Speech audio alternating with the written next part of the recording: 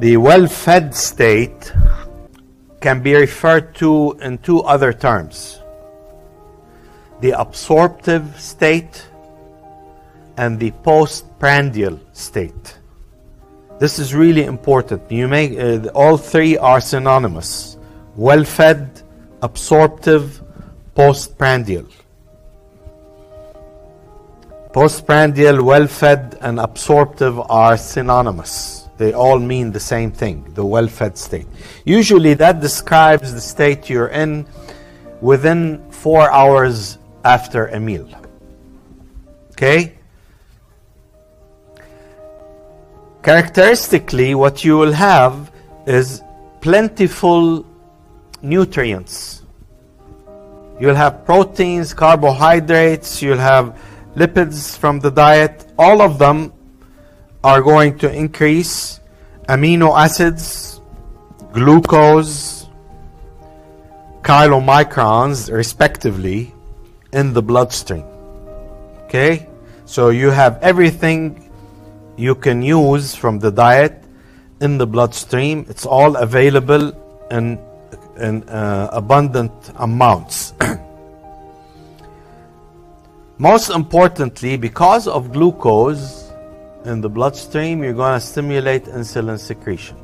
So in the well-fed state, insulin really is going to control essentially all of metabolism. Okay?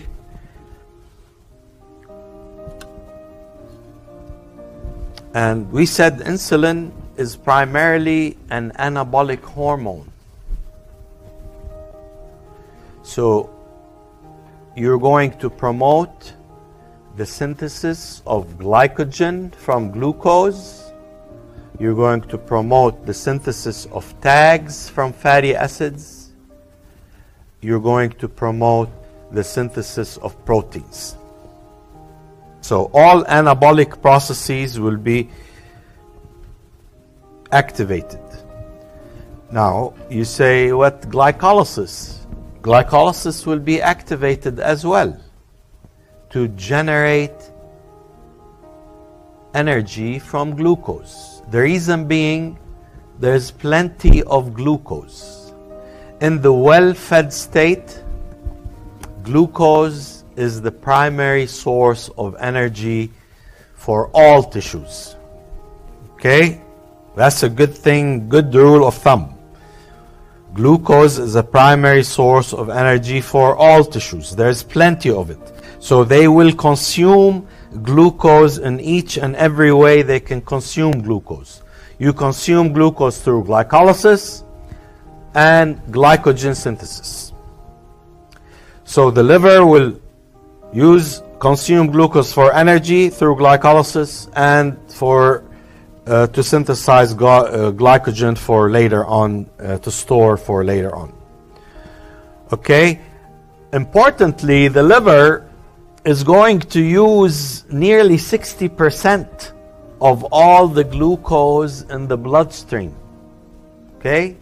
Just that little organ, liver, will use nearly 60% of all the glucose in the bloodstream. Okay. There are also effects of insulin on different tissues. Insulin is going to affect muscle and adipose tissue. We just talked about yesterday that insulin increases uptake of glucose into these tissues specifically. Okay? So that's very important to be mindful of. The specific increase in glucose uptake in muscle and adipose tissue.